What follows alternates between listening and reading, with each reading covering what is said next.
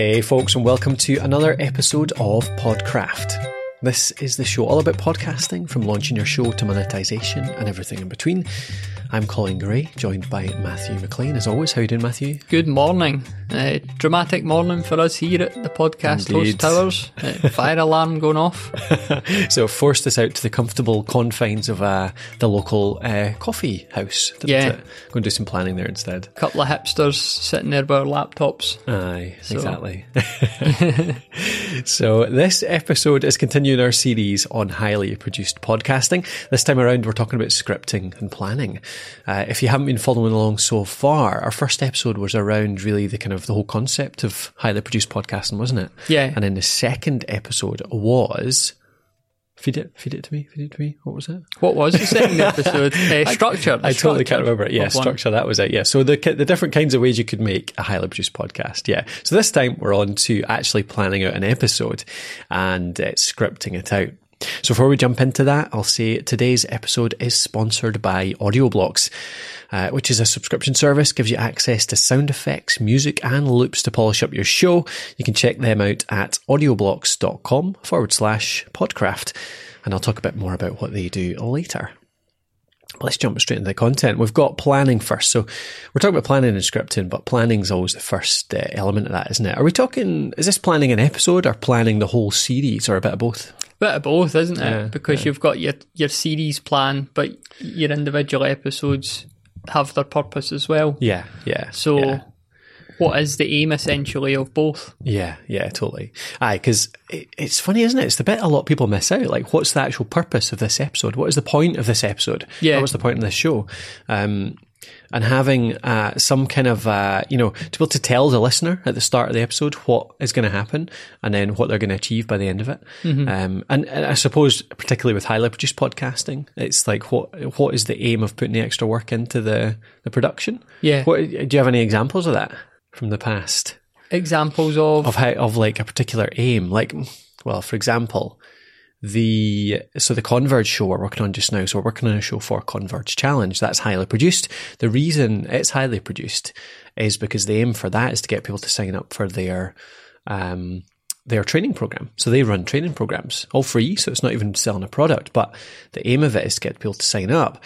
And so the aim of that show is really to get that sign up, but the aim of doing a highly produced show there is to really showcase all the different varieties of people that go through it, the different types of training, and that's why we're bringing in 4 or 5 different interviews, weaving it all into a narrative. It's much better than just talking to one person and hearing their experience. We're hearing 4 or 5 different people's experience, and that makes it worthwhile doing the highly produced show format, I think, because of that aim. That makes sense? Yeah.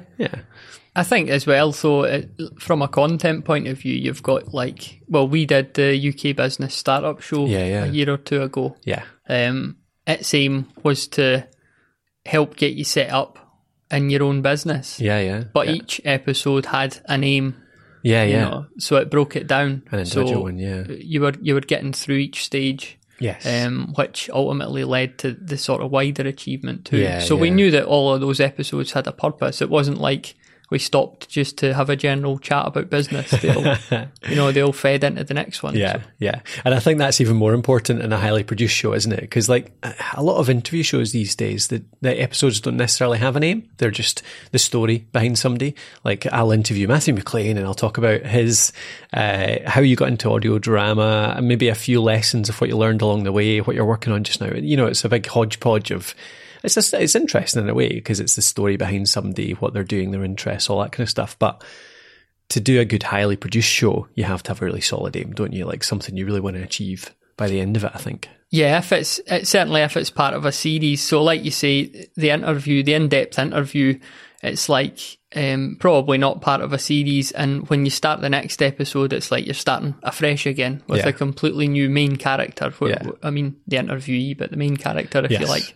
So you start from afresh. But if you've got a season of highly produced podcasts, there should be a progression, shouldn't there? Yeah, they should link together. Aye, absolutely, yeah. So the aim for the whole series directs the narrative from episode to episode. So say you've got 10 episodes, the aim for the whole series directs how you take that story from episode to episode to episode, but then you've got an aim per episode, which directs how you piece together the different parts, the different interviews, the different bits of narration, all that kind of stuff. So yeah, someone definitely to think about. I think that ties into the CTA, doesn't it? Your call to action, basically, which is thinking about, I talked about Converge, like the call to action there is go and have a look at our training course. So that's what we're doing. Every single episode is leading towards get them to go and look at this website page, which is about how to apply for the training course. UKBS, what was the call to action in that? It was kind of a showcase for our skills, wasn't it? So our call to action on that was to get in touch with us to say, if you want to produce something similar. Yeah. In fact, each episode really, a call to action was to take that step, wasn't it? Like the first episode was how to plan out your business, how to validate it. So go and validate it. That was call to action. The second one, I can't remember exactly the order, but say the structure, like whether you want to be a limited company, a sole trader. So it was like, now go away and decide on that. So yeah, there was a call to action per episode, as well as the kind of wider, get in touch with us if you want more of this stuff. I think the journey of each episode as well, like the classic beginning, middle, end thing applies. And a good example, I mentioned this morning, we were sitting in a cafe on our laptops, but that gave us an opportunity to sit down and sort of plan out the next Hostile Worlds episode. Yeah. So Hostile Worlds is our highly produced show. Yeah. And we're working with some guest writers now, but we're still involved in the content planning. Yeah, yeah. So we're planning an episode on Venus, and we kind of sat down with a list of things that are interesting about Venus, and then pulled out sort of 2 or 3. You know, this thing would be a good point to start. This would be a really good focus for the middle, and then this would be a good finish. Yeah, and then your other stuff could fit in there as well. But you've got that like. You're making sure that when you sit down to write a script, you know where it's going. Yeah, you could obviously have some creative freedom with it, but it's just good to have that framework to work from and think by the end of the episode, we want to have this nailed down. Yeah, yeah. And jumping, even though there's a beginning, middle and an end, quite often you jump straight in to the middle of the real content, but bring it back to the middle. We talked about that last time, didn't we? Yeah. So what about the kind of what we're actually bringing into this then? So a pretty standard way to create a highly produced podcast is still with interviews, but using them in really clever ways, I suppose. Yeah. Not just the whole thing, not just sticking in a half-hour interview. So how do we go about that then? Well, you're going in to do maybe, if you're pulling interviews into your show, you're probably going to do 2 or 3 or maybe even more interviews. And we'll talk about like doing interviews in a future episode of the series. Yeah. But when you come back and sit down with like all this audio, what we found really helpful was to firstly go and get them transcribed. So I think we used to use Rev. And now we use Trint. Trint's a machine, so it's not quite as... But then we're just using it for information. It does us fine. Yeah, we use a bit of both, don't we? So Rev we tend to use, it's more expensive, but we use it for ones we're going to use as show notes. So if it needs to be published, Rev's better for quality, but Trint's great for just, this is a brief summary basically of what was covered. Yeah. So you sit down you've got all these transcripts, so immediately you can... you've got a visual point of reference without just these huge waveforms to sort of look through and you don't know what's what. And then categorising your answers is a good idea. So hopefully, if you've planned your interviews, you've got specific questions, themes, you knew what you were wanting to get out the interviews. And then you can sit down and you could maybe use like colour coding or something. So one particular topic, you'll just highlight all these answers red. Another potential topic, you highlight them all yellow. You know that like when it comes to planning out your episodes, you know exactly what is available for you to then pull in. And that's how you could get like a very basic script using quotes from your interviews. I used to use, colours work well. I used to use capital letters. So I'll go through the transcription and just use capital letter phrases. So it's themes almost. That's how I used to think about it. Like the UKBS ones, UK Business Startup Show particularly, there would be like, say a loneliness.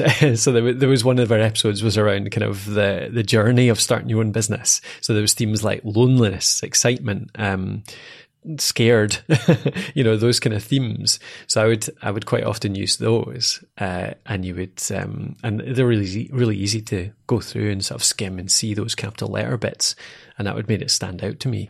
I kind of do it in a slightly different way now, actually, based on the software, but we'll talk about that in a wee while, won't we? The software we're going to use, but yeah, that idea of categories for the segments and themes even for the sort of larger segments too. I think that works really well for the first pass, isn't it? So what we're talking about here is you get your transcript through, you've got the interview, then you've got to process it, don't you? You've got to process it, see what's there so that you can start to actually piece it together into a journey. So this is your first pass, categorizing stuff, theming stuff, so that you then know what you've got to work with that you can then build a script around. Yeah. Mm-hmm. I mean, I even, not to dwell too much on the point, but I even did this in a really old school way when I did my dissertation at uni a few years ago, where I printed everything out, all the interviews that I had, and actually cut them up.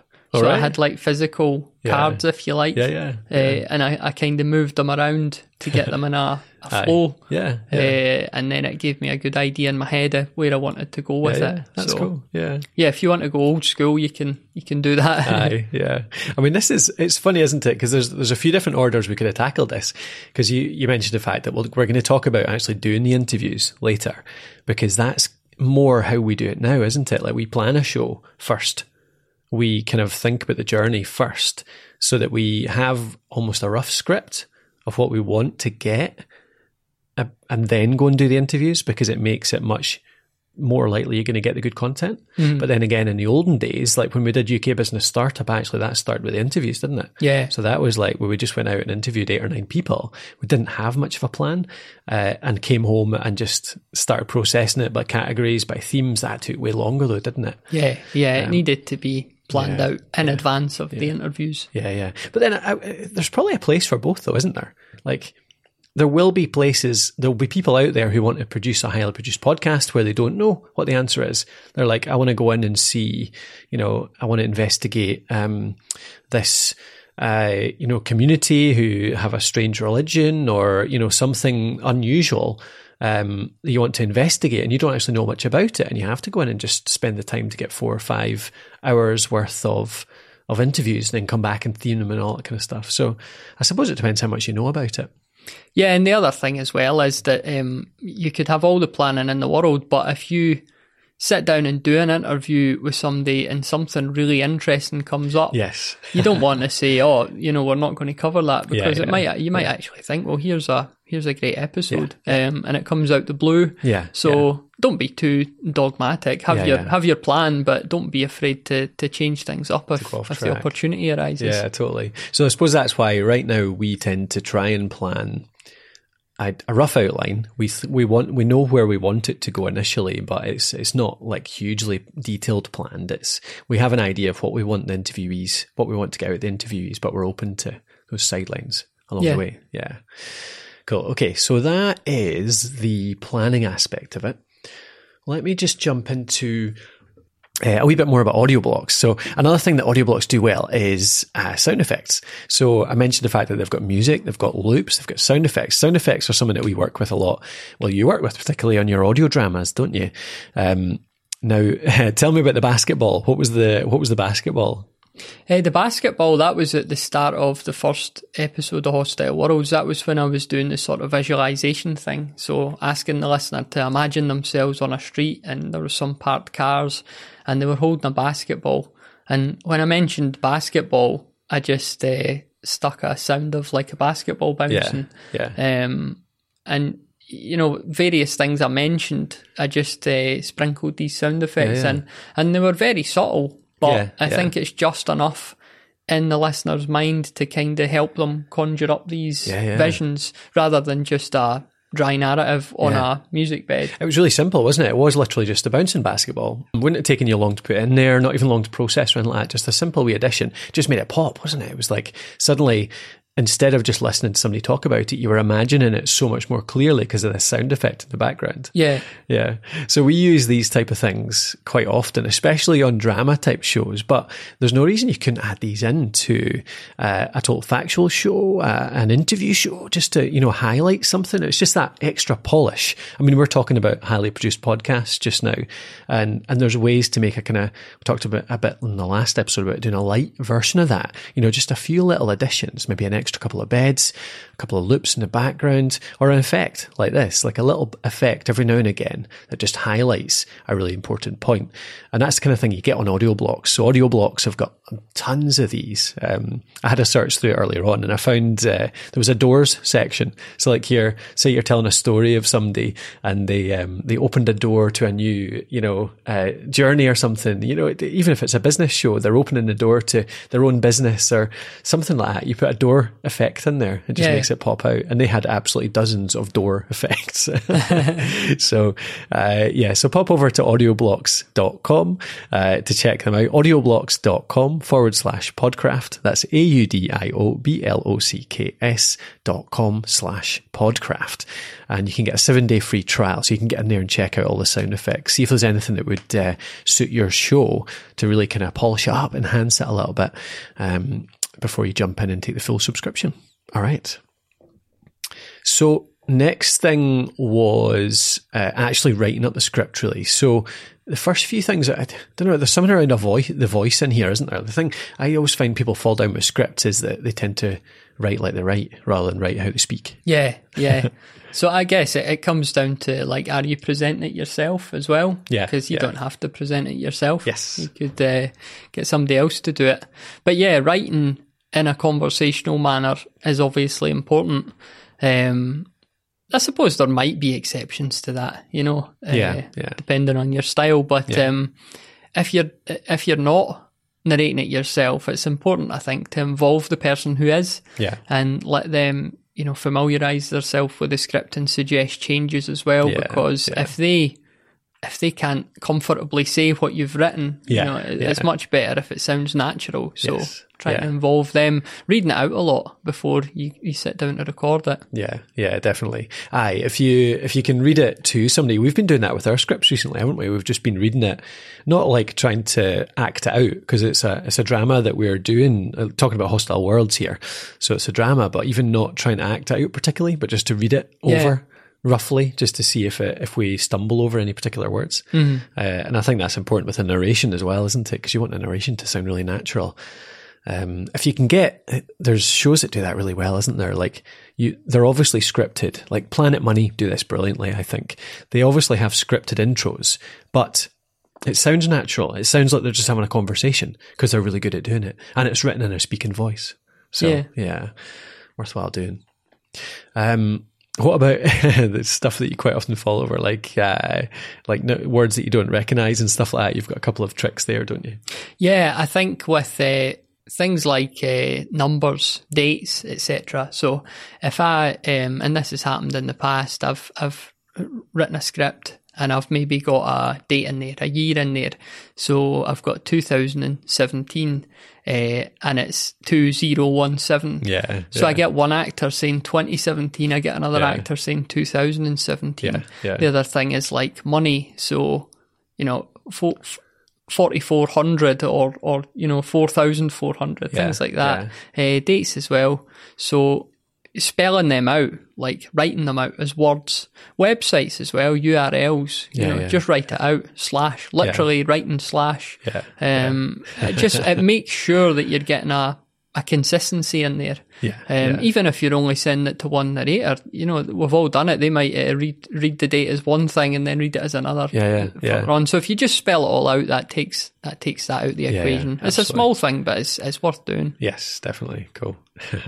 All right, onto the narration itself. What about, I mean, how do you think about putting narration into a highly produced show? Yeah, so you're looking at when you've selected the quotes that you want to use, you're looking at how those quotes start.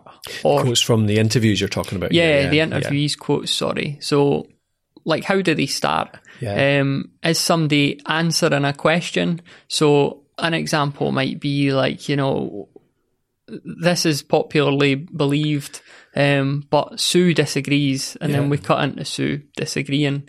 Or, I asked David about such and such, and then it just cuts straight into his answer. So it's just about how do you set these clips up with the narration? Yeah. And I find actually I often tend to write too much first, so I'll do a first pass on it, and I'll say things like, David told me that he thought this about that, and actually you don't even need that. You just really quick and easy, like, here's David's thoughts, or, you often need less than you think.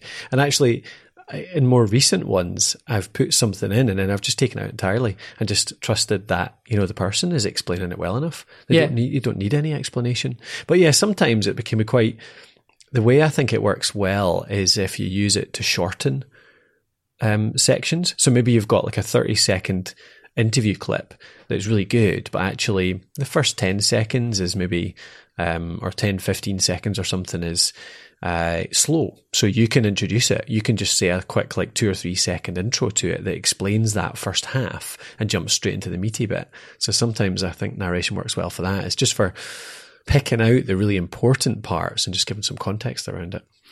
Another thing is to take something like that the interviewee said, even in a non-linear fashion, like a quick quote, and then it cuts to you introducing them, and then it cuts. So, like, for example, I'm presenting a show on podcasting, and it cuts to a clip from Colin saying, I think Podcraft's the best podcast in the world.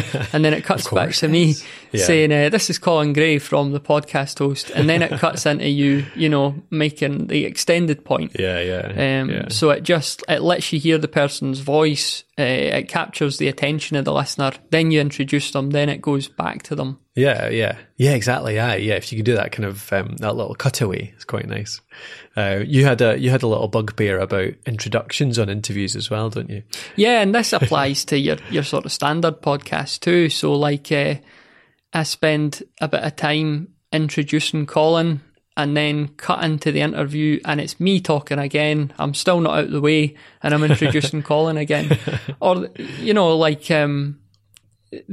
when you're setting up an interview, you can, in your intro narration, ask the first question that you asked. I asked Colin about this, and it cuts straight into your answer. Because that's what you find as well. Somebody might say that, and then it cuts into the interview, and they ask the question twice, or they introduce the guest twice. So it's about, like, you want to be succinct. So you're talking about a pre-recorded intro. So you do your interview, you go away, you record the intro to that interview. But then often people leave in the kind of the welcome bit at the start of the interview itself anyway. They say in radio, this goes back to my old radio training, when there's a transition, it should never be the same person. There should never be a transition from one person to the same person. It's just a bit of a no-no in radio. So instead you could say, welcome to the show, blah, blah, blah. On this show we've got Matthew McLean, he's an audio drama specialist, blah, blah, blah, blah. So let's cut straight to the interview where Matthew starts off by talking about how he got into audio drama. Transition, and it's straight into your answer to my question about that. Cutting out my question. The wrong example of that would be it cutting to you saying, so how did you get into audio drama? Redundant. Totally. So even if you're not doing a really highly produced show, little techniques like that can start to make it, more highly produced, more polished. Just sort of, there was a guy, Brian, the real Brian, who used to do Profitcast. He did that really well. He always actually asked the question. He didn't say, here, we're going to cut to that. He said, so what I just said, welcome to the show. On this show, we've got Matthew McLean, background in audio drama. So welcome to the show, Matthew. And that was in the pre-recorded bit. And then that would cut straight into you saying, hey, thanks for having me. So it was as if it was all seamless. It was as if you were there in the background while I was doing that 3-minute intro. When you weren't, obviously. That was pre-prepared. So that's nice and polished. Brian, he had a radio background, I think. He did, He came from that, He was very polished. He was probably used to that. Still is, as far as I know. Indeed. Yeah, no, he's just doing a different show now. Yeah, absolutely. Okay, so in terms of the actual script, like we talked about kind of how it would go together, how you're setting up the themes, maybe a bit about how you're putting together a narration. What about how we actually create the physical script? What does it look like when you send a script to somebody?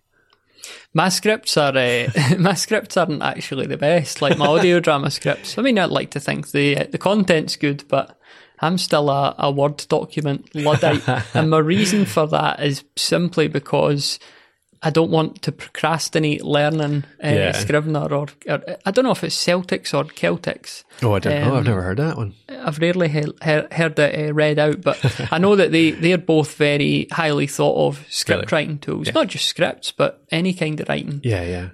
But one thing that I've did to make the process easier is to use a lot of numbering. And I don't always do this, but when I do, it makes my life easier. Page numbers is the obvious one. That's a no-brainer.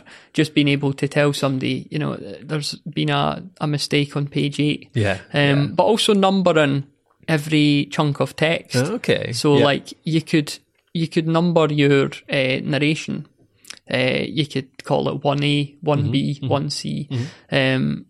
Interviewee 1 could be like 2A, 2B, 2C, and so on. So that way it's easier for you, especially if you're working in a team or just with one other person, producer or narrator, just to help talk about it when you're needing to shift things around. You can refer to exactly the right place. Everyone is completely clear what you're talking about when you say, can you record this bit, please? So just coming up with a system to number everything so that you can find it easy.